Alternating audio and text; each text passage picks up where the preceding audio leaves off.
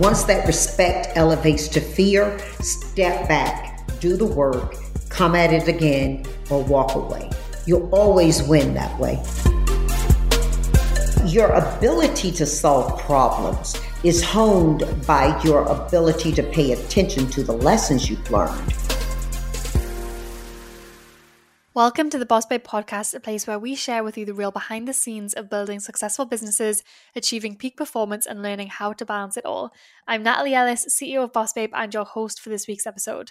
So in case you missed it, I actually have a really special announcement.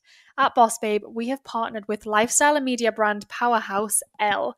Elle actually means she in French, and for its 75th anniversary, Elle is partnering with Boss Babe to celebrate female entrepreneurship. I have no words for this. Honestly, this is a total pinch me moment. I grew up reading Elle magazine, and the fact that we get to partner with them on their 75th anniversary is blowing my mind. Can we just take a moment? We are partnering with them to celebrate their 75th anniversary. This is one of the proudest moments in my career, and not only that, but we get to work with them on an initiative that will actually have such a big impact on female entrepreneurs. We really believe women are the future of entrepreneurship, and this year, more than ever, we want to discover and reveal the faces that build tomorrow. And if you stay till the end, I actually have a really big announcement about what Boss Babe and Elle are going to be doing together that is going to directly impact your business and could be a game changer. So that's coming at the end. And our guest for today is actually our first role model for the Elle partnership, Janice Bryant Howroyd. Janice does it all. She's an entrepreneur, author, educator, amongst many other things. She is the founder and CEO of a multi-billion-dollar international talent technology enterprise. She's currently number 39 on the Forbes list of America's richest self-made women, and she was also the first African-American woman to build and own a billion-dollar company. She is an incredible woman and a massive inspiration and such a role model, and I am just honored to get the opportunity to interview her for you guys on the podcast. In this interview, Janice touches on her early lesson in team building through her family and the importance of having a mentor. We'll also go through her entrepreneurial journey and how she dealt with the objections she faced as a minority woman. And what I love most about Janice is how transparent and honest she is throughout the whole episode. Her integrity really shines through in this interview. Her mantra, never compromise who you are personally to become who you wish to be professionally, is the basis of what drives her in her life. And despite being wildly successful, she's remained really true to herself along the way. I think this episode's actually going to shift a lot of your perspectives on entrepreneurship because it did mine. We were meant to be doing it in person, but obviously that's not happening right now. And so it was actually great to pick her brain on the economic situation and what that means for businesses too. So as I said, stay tuned after the episode because I'm going to be sharing about our partnership with Elle, where female entrepreneurs can enter a nationwide contest in June to pitch their ideas to a panel of inspiring businesswomen. So without further ado, let's dive right into this episode. And as always, take a screenshot, share your biggest takeaways on Insta stories, tag me at I'm Natalie, tag at bossbabe.inc, and then if you want to go the extra mile, you can tag at Elle Boutique. A boss babe is unapologetically ambitious and paves the way for herself and other women to rise. Keep going and fighting on. She is on a mission to be her best self in all areas. It's just believing in yourself. Confidently stepping outside her comfort zone to create her own version of success.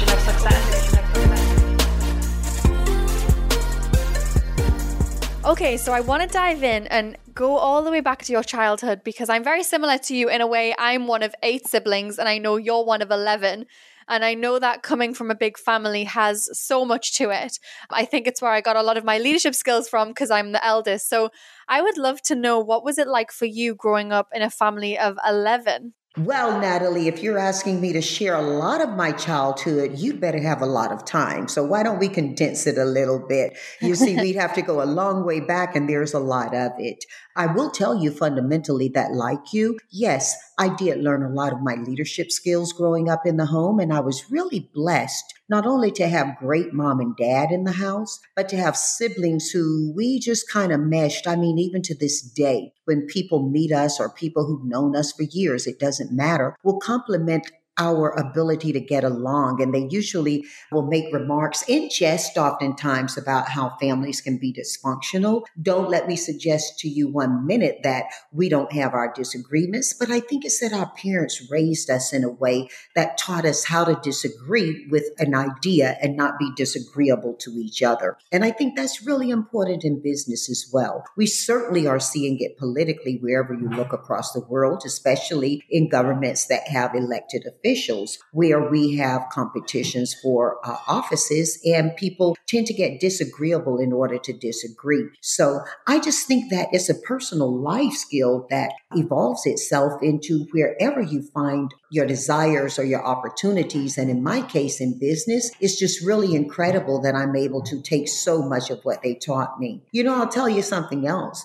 Growing up at a time in the Deep South when folk didn't have a lot of money and we often supplemented food by gardens and clothing by hand-me-downs and redesign, I think that was beneficial to me as well. You're one of 8. I don't know what your economic status was in your community, but I did go to university before it really hit me that we were poor based on national standards in the U.S. because I thought we were quite well off. We always had enough for everybody and a little bit left over. And so growing up as one of 11 in a house of 13 with the mom and dad and any other guests or pets who came around, just added to the fun of it.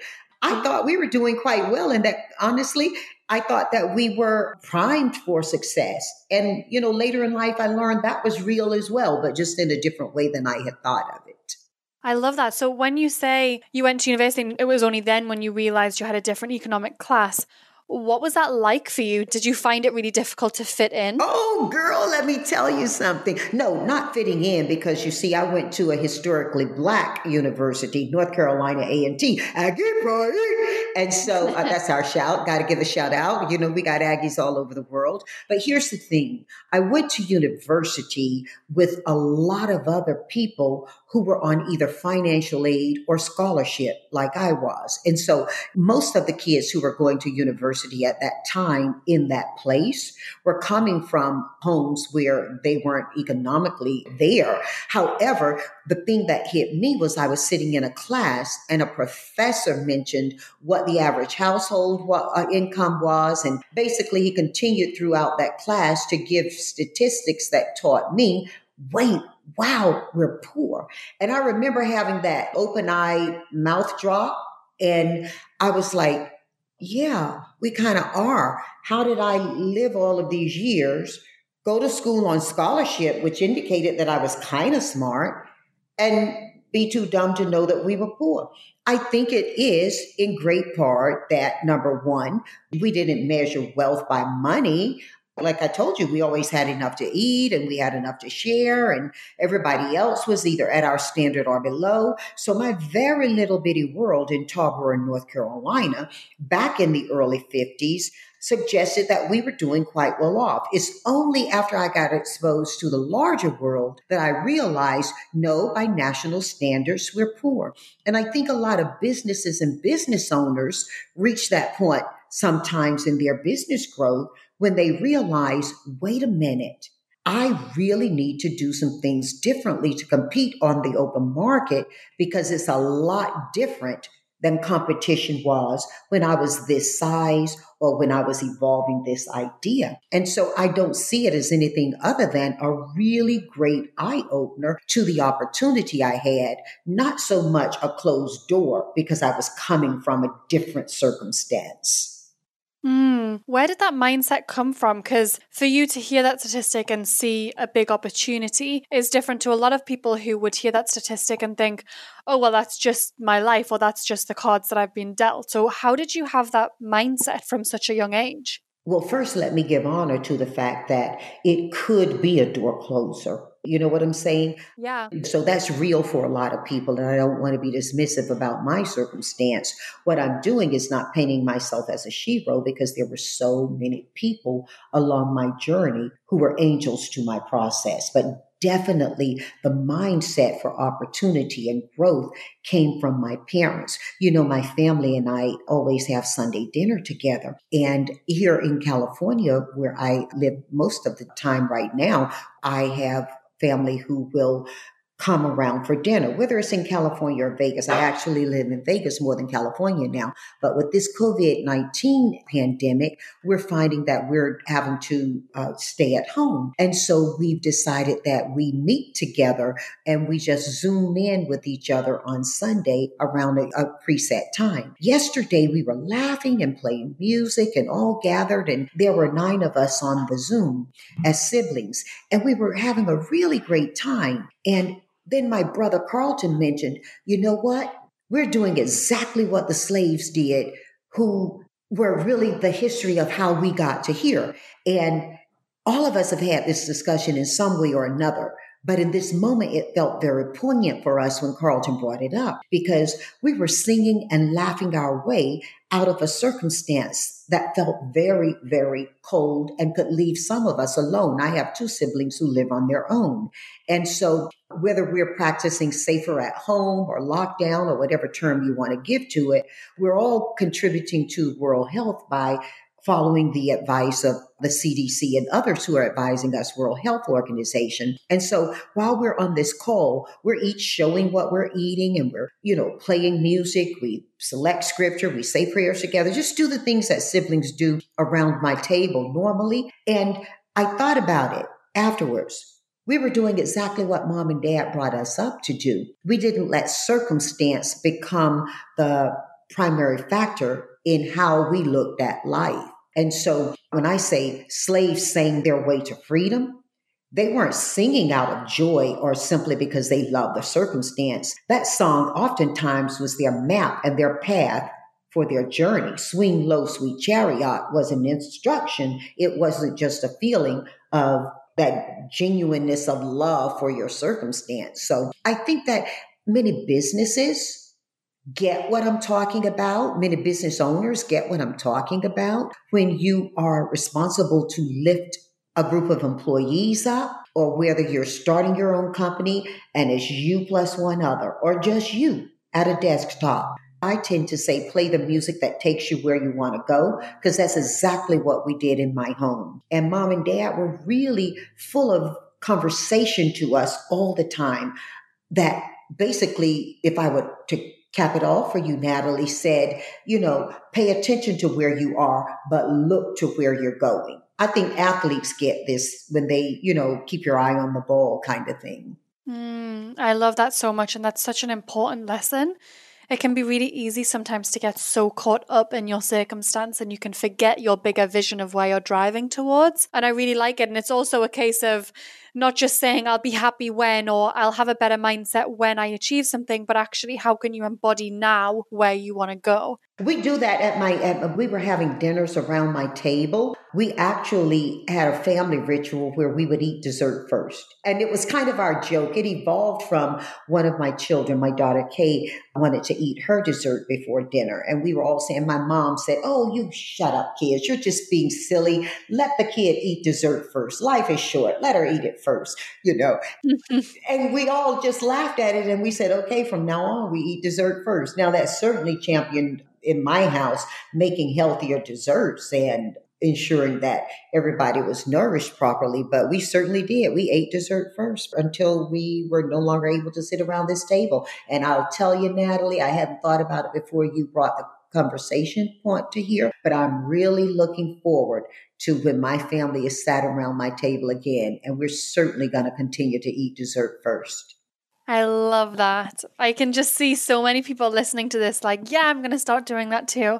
So, okay, you were at university and in 1976 you moved to LA and you were a temporary secretary for your brother-in-law. Was that your first career? What did your career look like up until that point, and what made you take that move? Because that was a pretty, I think, career-defining moment for you, right?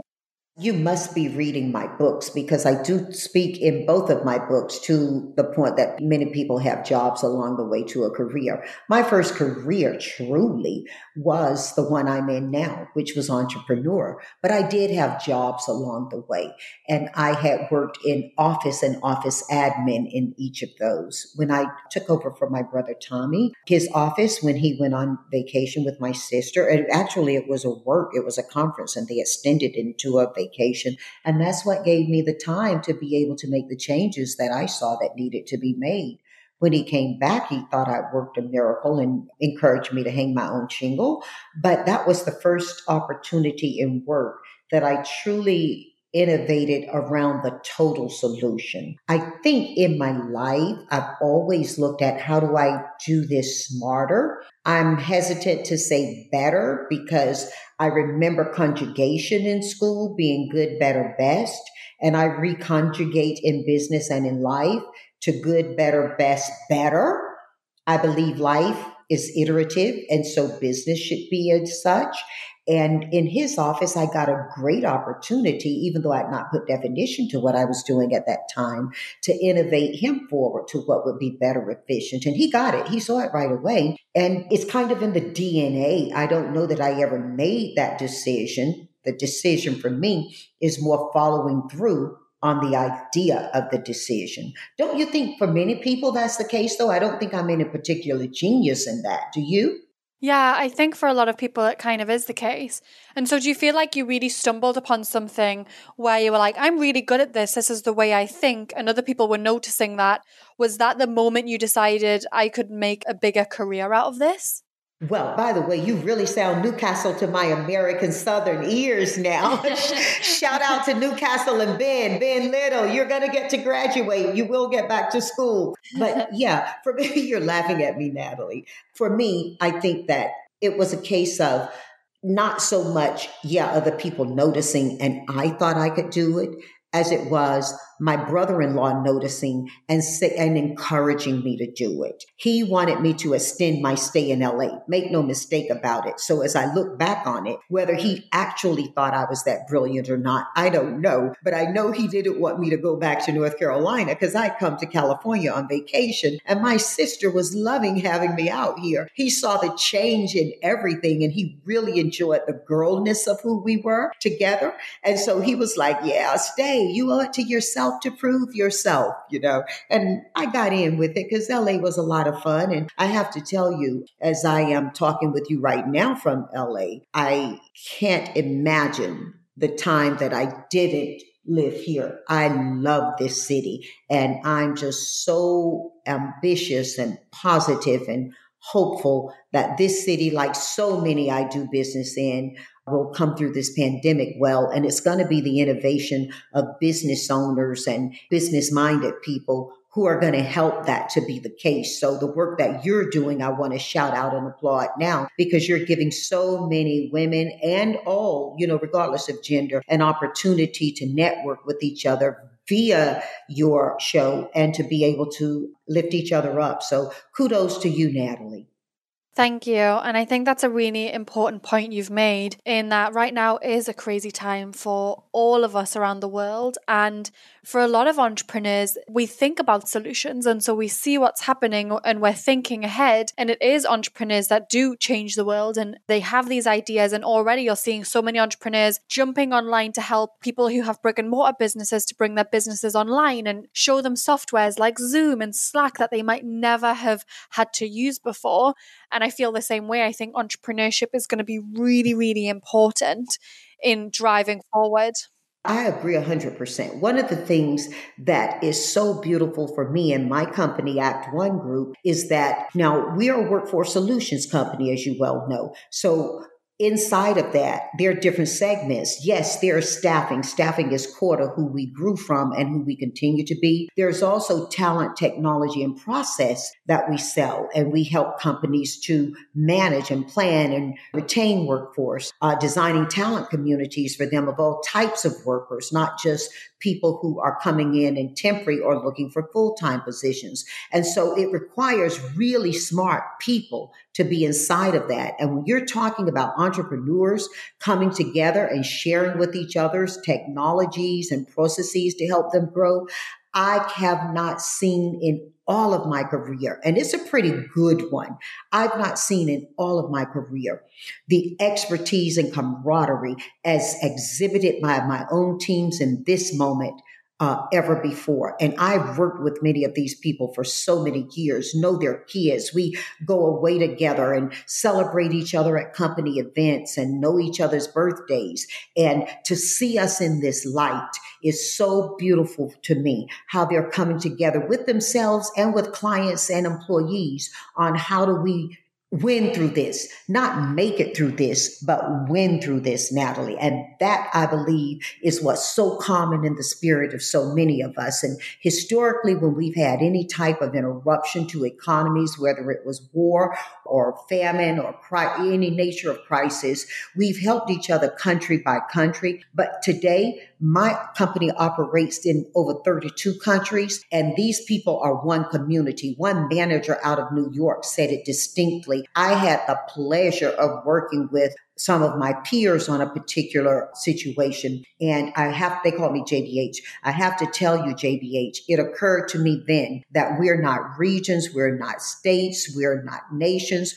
we are one community of people helping each other. I think that's the gift of human spirit married to technology. And so there are a lot of wins that are going to come out of this. And I have to respect that a lot of people are in this moment of pandemic around the world right now, where the immediate fear, the lack of knowledge, or even just knowing that somebody's ill in their family or network is so real that they're not ready to see the colors of that rainbow. I'm telling you, Natalie, we can be a much better world. Our businesses can be much more efficient. Young people can have much sooner born businesses. Should we but listen and learn from this in the best way? There's a lot of heartache and pain that's in here. There's a lot of sunshine and opportunity too. And I think we have to make sure that we're looking for that as we continue through these next, however it may be, months in cleaning this all up. Sorry to go on a rant for you, but it's on my heart today. So full. Yeah, I love everything you said, and particularly, how do we win through this? A lot of businesses, you're right, people are in fear and they're just thinking about stopping everything to take a step back and deal with what's immediately in front of them, or asking, how can I survive through this versus how can I actually thrive in this? How can I win through this? How can I show up with the most service so that what's happened now doesn't have to happen again? And I think as entrepreneurs, we really can be having that mindset. So I love how you were talking about the size of your company, and it really is incredible. So you were just saying you left in 1976 and came to LA, and if I'm right, you had $1,500 in your pocket, and by 1978 you'd started your own company, which is now in 19 countries across the world. We do business in 32 countries, but I had $900 and I borrowed $600 from my mom. But that's semantic. Your point really is well taken that I didn't fund my business with a lot of money. Here's the good thing. Today, your audience can start their business with a lot less than I started mine. As long as they upskill themselves and are prepared to really vet and research, they can get out there and be in business today. Let's take a minute to talk about one of my favorite educational platforms, Masterclass. I have been referring back to this platform for years, and I love that you can simply log in and take inspirational classes from world-class coaches no matter where you are. If you haven't explored Masterclass yet, go to masterclass.com/bossbabe and scroll through some of the categories. I think you'll really love what you see. One of the latest classes I tuned into was Anna Wintour's class on creativity and leadership. She takes you into her office as Vogue's editor-in-chief, and it was so inspiring to learn about her leadership style, team culture, and how she encourages creativity in her team. Not only does Masterclass have tangible business development classes that you can watch at your desk or listen to on the go, but it also includes classes in 10 other categories ranging from food, home and lifestyle, music, wellness, design, and so much more. There are over 200 classes to choose from, with new classes added every month. This year, learn from the best to become your best with Masterclass. Plus, every new membership comes with a 30-day money-back guarantee, so there's no risk. And right now, our listeners will get an additional 15% off an annual membership at masterclass.com/bossbabe. Get 15% off right now at masterclass.com/bossbabe, masterclass.com/bossbabe. The other day, the team and I were talking about how much our audience loves biohacking. And whenever we release content based around creating better habits for our lifestyle and health, you all seem to really soak it up and request more. So I wanted to share about our podcast sponsor, Prolon, today, because I've never seen a company like this. Prolon is a revolutionary plant-based nutrition program that nourishes the body while making cells believe that they're fasting. There are so many strategic benefits to fasting, and Prolon helps you hit these goals without actually needing to fast. Prolon's 5-day program includes snacks, soups, and beverages, all designed to keep your body in a fasted state. And you get everything prepackaged, labeled, and ready to go, so there's no guesswork. It's super simple and it works. Extended fasting of at least 2 to 3 days has proven to produce unique benefits like cellular rejuvenation, metabolic support, and increased cardiovascular health. So, if you're ready for a fasting program that doesn't leave you hungry or exhausted, and instead gives you more energy, I highly recommend giving Prolon a try. Right now, Prolon is offering Boss Babe podcast listeners 10% off their 5-day nutrition program. Go to prolonlife.com/bossbabe. That's PROLON life.com/bossbabe for this special offer. prolonlife.com/bossbabe. Totally. And so that 2-year period of moving to LA and then starting a business, what was that like for you? How did you decide? Did you have a lot of experience? Were you just completely like, I'm going to go out there and try this? What was that looking like for you? So see, if you want an academic or textbook prescription for people who want to start a business, I'm not your girl, okay? I came to LA on vacation, had a lot of fun, found that I had something that was really valuable, used a lot of what we called common sense back then. We know common sense ain't that common anymore. And my best resources was the network of friends and professional people who I had met along the way. I remember Mama telling us always treat people well on your way up because you'll meet the same people going down.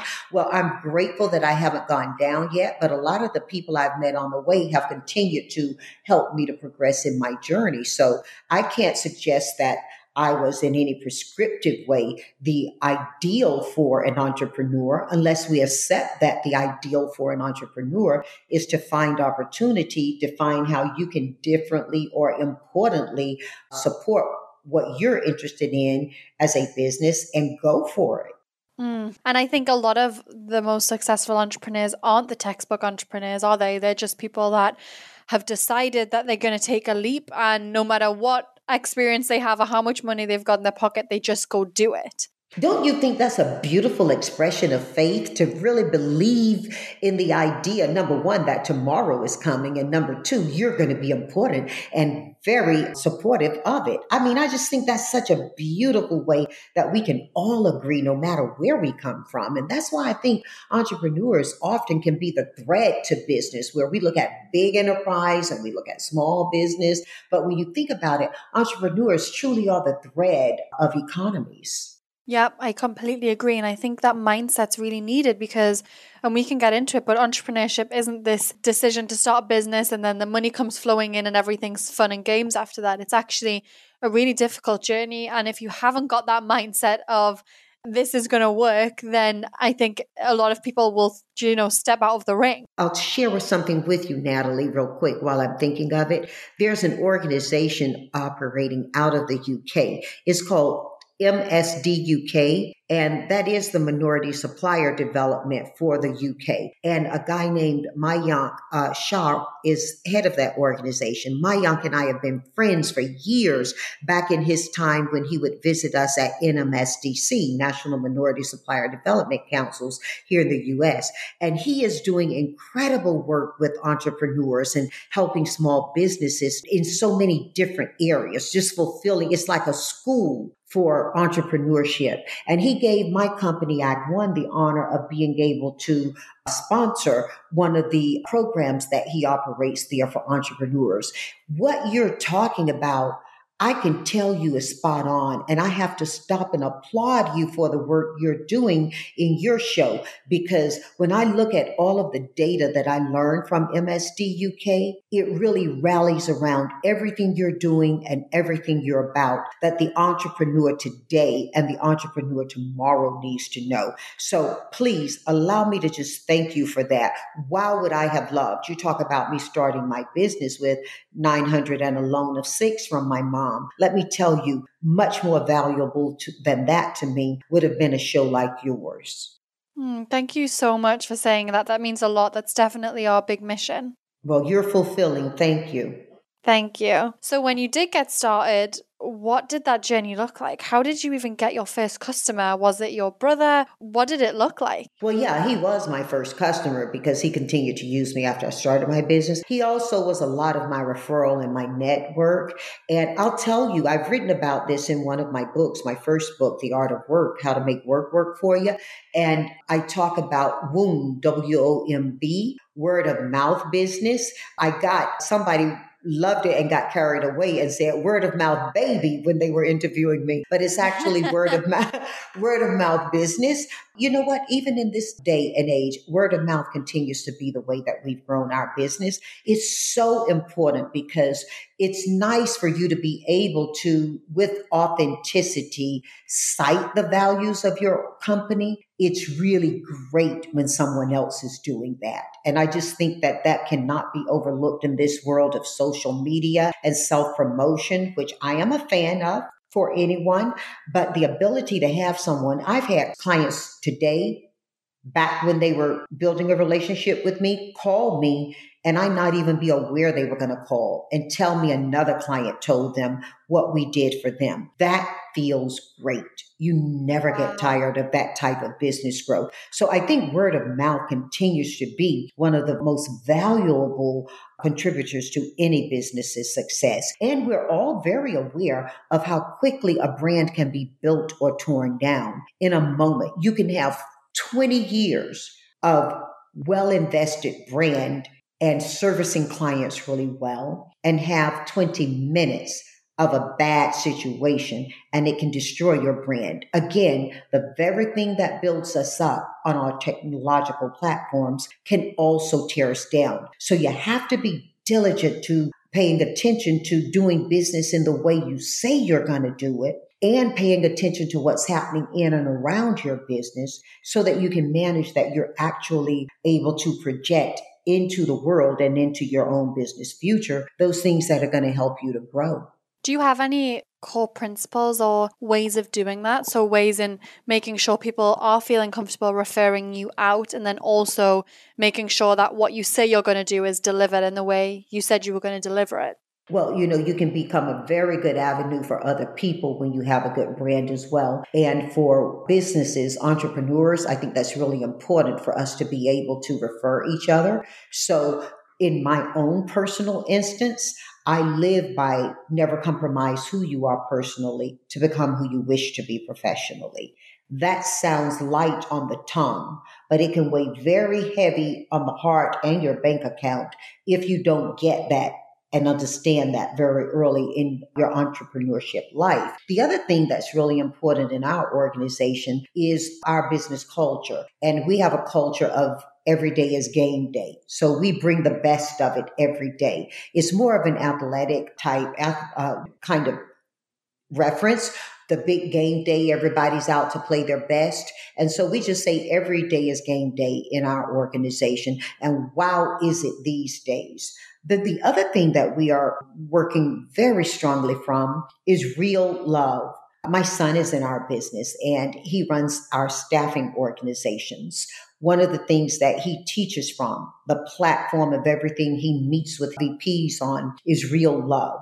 And real love in our world suggests that you don't say in the hallway what you didn't say at the table, that you have the freedom to express in the room what you're thinking so that you don't have to chatter it about after the meeting. And that may mean not feeling self-bullied or from a peer perspective when others are putting their numbers up. If you're not going to make it and you know you're not going to make it, it's not real love to suggest that you will, or delivering to a client, or keeping the promise we make to people when we bring them into the organization. All of that is real love. And so you have to be able to do that. And I would suggest real love is extending itself today as well, because now in this era of pandemic, we are having so many companies who have to have the real love conversations with their clients, with their employees, with their families, with their community responsibilities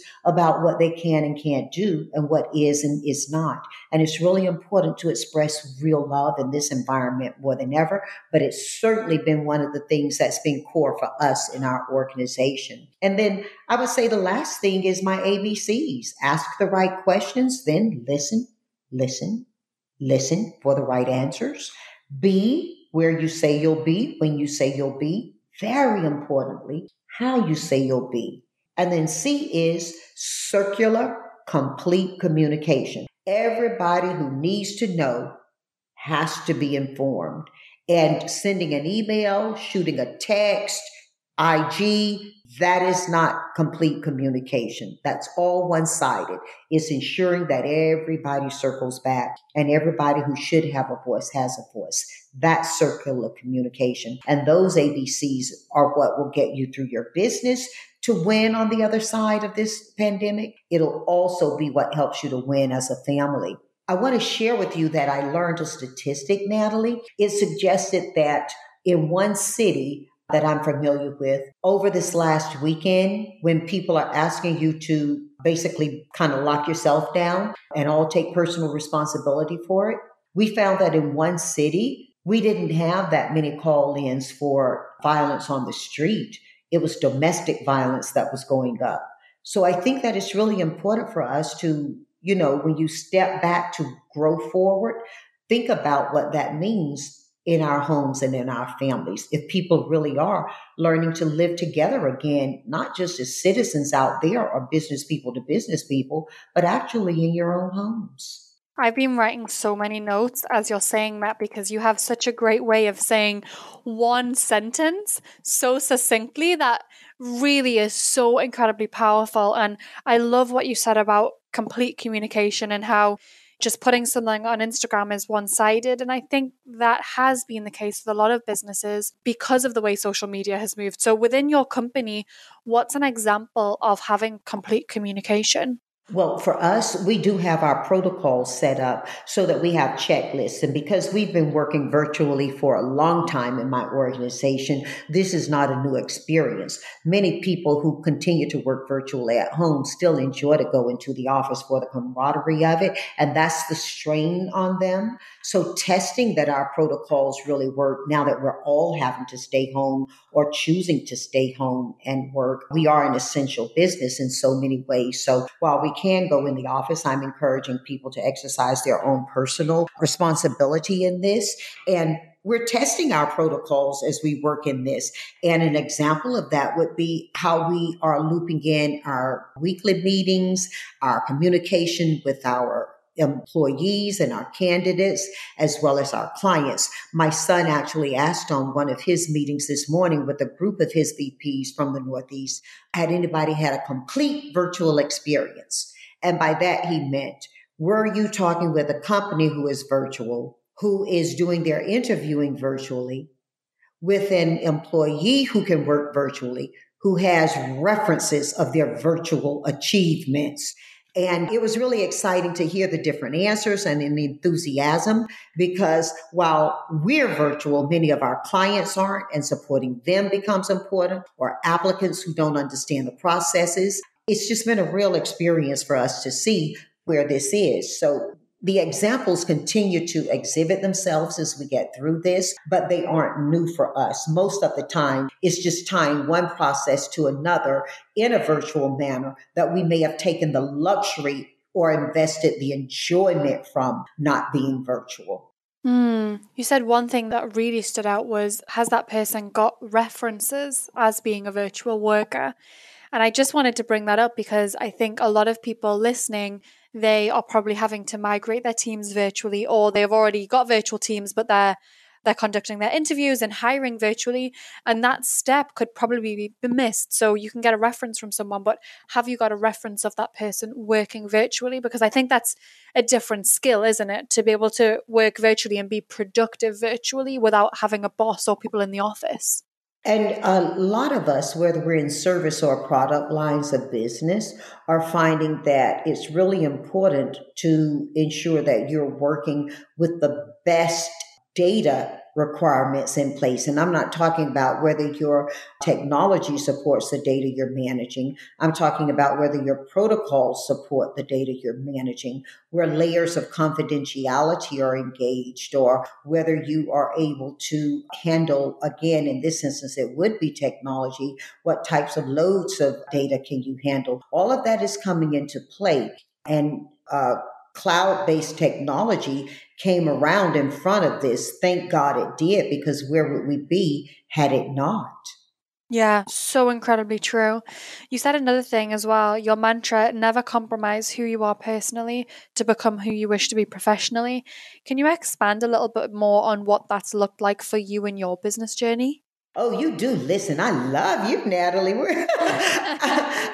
Yes, I can, because very early on, I had the opportunity to visit a company that was at or near my hometown. And I won't mention the name, because while that name, its specific name of the company has changed, it iterated itself into a new name. And I want to be respectful. I had gone out, and my sister Trish is an industrial engineer. I was very blessed to have her join my organization. And when she came out, she told me I'd have to be prepared to look at things differently with her working with me. She said, you're going to go visit this company. We had an opportunity. Back then, it would be about 600 employees a day that we would have as temporaries working at this site. And we would be managing it. It would have been one of our first services programs for my company. She said, you've got to go visit them. And I was like, oh, really? So we went, we visited. And today we can do that virtually. Back then, nobody did. And we walked around and we got to kick our feet in the corners, et cetera, and look at the environment where the employees would be. Now, Trish comes from a manufacturing environment as an engineer. And so she knew exactly what to look for. And it was very important to her that I was able to live true to what I say, because for me, that Sunday dinner that I was speaking with you about earlier, oftentimes if that Sunday dinner is in North Carolina, I've got family members sitting around the table who are performing some of those light industrial jobs that this contract would have offered us. And I would always say I'd never send an employee where I wouldn't send a family member. So she encouraged me to go look. And when we looked, it was not a place where we felt people would be safe. And she said, well, they want to do the business with you and your negotiations are going well. They're going to pay you what you want. Is this where you want to send any member of our family? And I cried my way back to California to have to not do that business. And we'd gotten a little bit into the process by then. So I'd invested not just my time, but the company's time, the potential client company's time as well. But I had to make that call. And I called my mom, as I so often do on many things. Two of my best kitchen cabinet, really kitchen cabinet, happened to be my sister, Linda. We call her Zest, and my mom. And I called my mom. And I was talking with her and asking her to pray with me over the decision I had to make. And my sister Zess was there. And she said, girl, just live by your own rule. Never compromise who you are personally to become who you wish to be professionally. And she bit me with my own teeth, because I had to walk away from that business. And that was huge for me. Now, there were some good things that happened consequent to that, Natalie, because that business would have doubled my business. But hindsight, it would have been half of my business, and it would have been risky business, because that company did not do well with respect to their risk management, and it would have fallen on me had I had that contract. But going in, everything about it looked great, but it just wasn't the place to send your family. And so I had to decline the business. And I don't think that it was the best decision I've ever made in my life, but it certainly happens to be one of them. I love that you shared that. And I think what a great lesson for people listening, especially when you're building a business. It can be really easy to say yes to all opportunities and all clients that come in. Right now, it can be very easy to cut corners too, or to take shortcuts, because so many protocols and requirements are being lessened in order to get us through, that I would just say now is the time to pay particular attention to what you're doing and how you're doing it, so that your rush to get through this won't put you in a place that you're going to end up looking back on and feeling bad about a decision, or someone else suffering from that decision. Have you got an example of that specifically, what you think businesses might be facing? That's going to be depending on anybody's business where they are. I mean, if you're a product developer, don't cut corners on products. Don't make it a little shoddier or a little faster. If you are selling services or whatever, please don't profiteer, but don't gouge people, but don't cut corners so heavily in competition that you aren't able to sustain beyond it. There's so many ways that it can explode itself that I would just say stand in front of a mirror. And I mean this literally, Natalie. Try it this evening. Stand in front of a mirror. Put that thing in front of you that you're having to ask yourself, should I do this? Because you see, and then get the answer from that. Because you see, most of us operate from a conscience and intuition.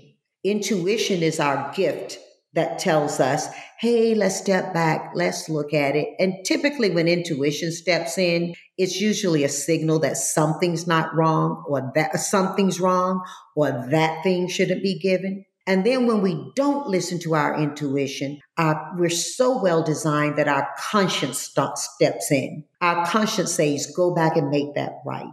Re-examine that.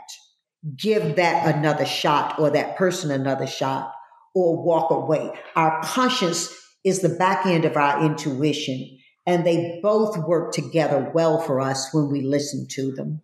Yeah, you're totally right. And it's really about making decisions now that you're going to be happy with in the long term, because a short-term decision can have a lot of long-term effects. And in times like this, you said earlier, people are still in fear, and it's not always the best place to make decisions from. I don't think good decisions ever come from being in a place of fear. That's right. I love respect. Respect the circumstance you're facing. And you can make decisions from that. Once that respect elevates to fear, step back, do the work, come at it again, or walk away. You'll always win that way. So true. And I love how this interview has probably been different to a lot of your interviews, because we're in a time where we couldn't even do this interview in person because of what's going on in the world, and we're having to pivot. And I love the fact that you've came on here and shared so much of what you know about the time we're facing or what you're predicting with people, because I think it's so fundamentally important. One thing I would love to ask you is, we touched on it in the beginning of where you started with your business to where you've grown it now. And to say that you're wildly successful really is an understatement. And I want to know what you attribute to that, because I've picked up on a lot of things in this conversation. You really don't compromise, and you live by such great principles with your personal and your business life. So with that being said, what is it that makes you wildly successful and has succeeded doing something that a lot of other people haven't? Well, that depends on how you define success. I can't really say that I become successful. The truth is, I was born successful. I was born into a circumstance and a time when everything was right about what my mom and dad were teaching me that allowed me to succeed. And so if I were to attribute my success to anything, I've often said my company is the one that my mother built. All of my mom's mommyisms, I write about them in my second book, are the things that I have best applied in my business.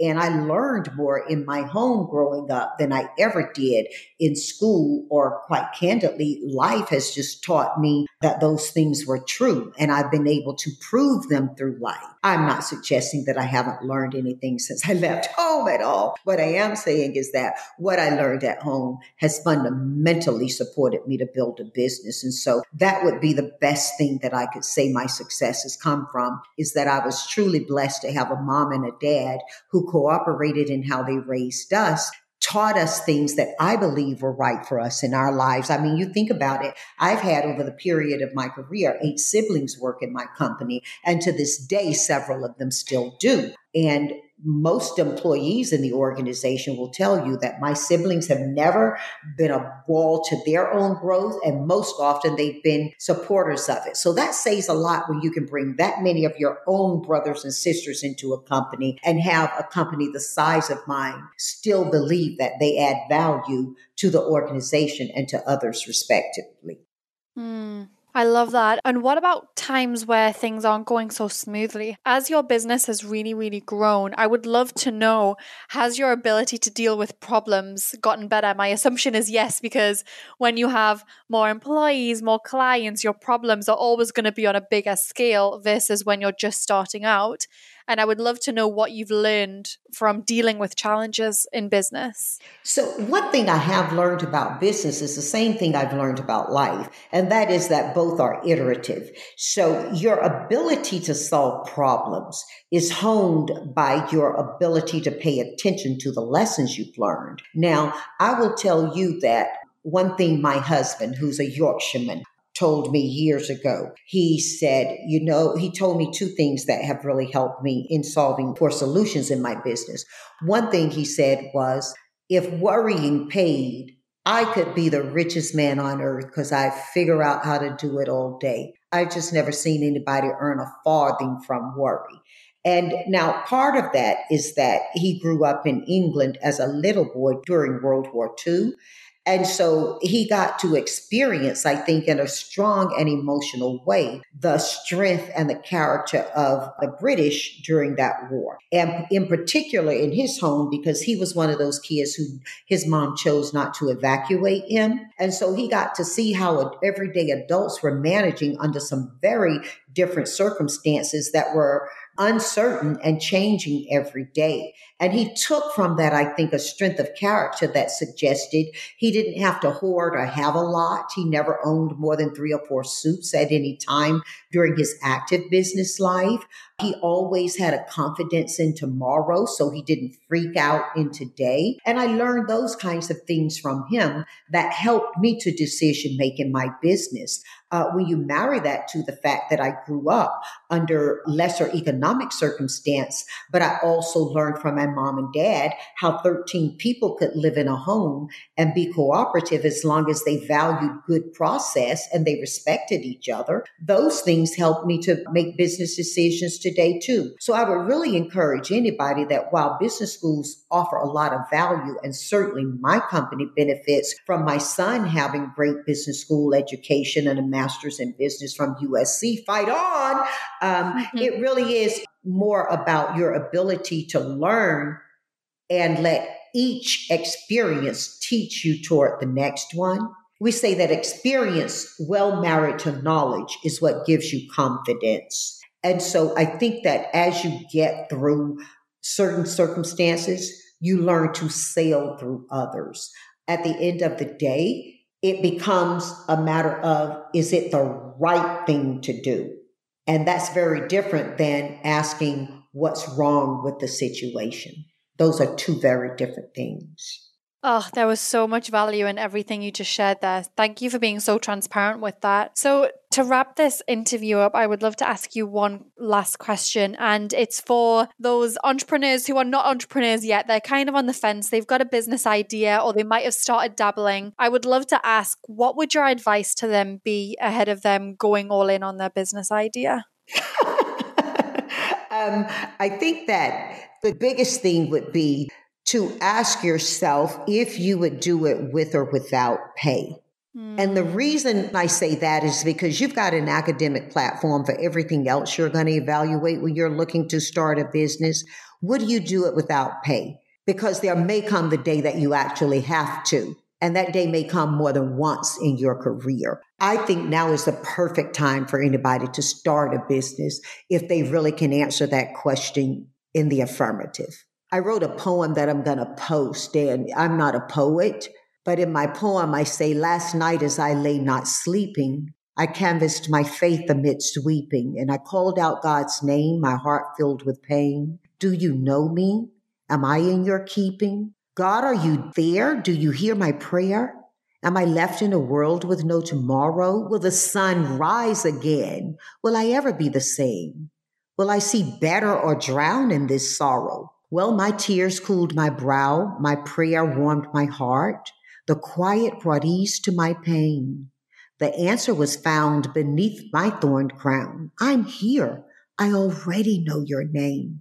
So I would encourage all of your entrepreneurs, Natalie, and people in general who listen to you for the fun and advice of what you do so well, that wherever they are, that like me, they can be better through this if they're prepared to listen quietly, to wake up with the spirit of not just togetherness, but of winning. And they're going to do very well.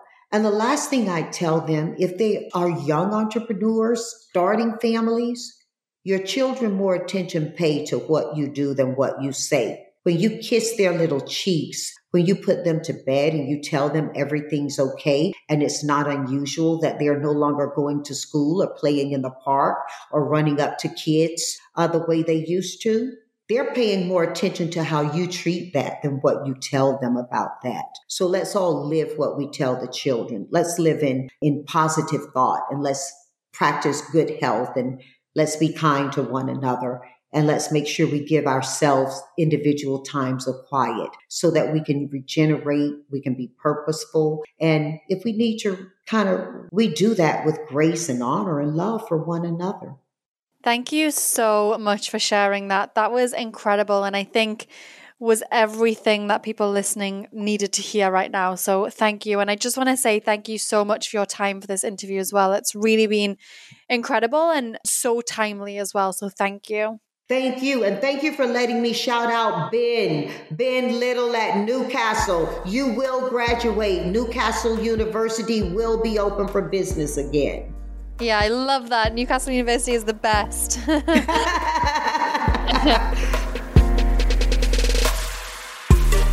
I really hope you enjoyed this episode with Janice. As I mentioned in the beginning of the episode, Boss Babe has teamed up with Elle to kick off a high-impact partnership with meaning.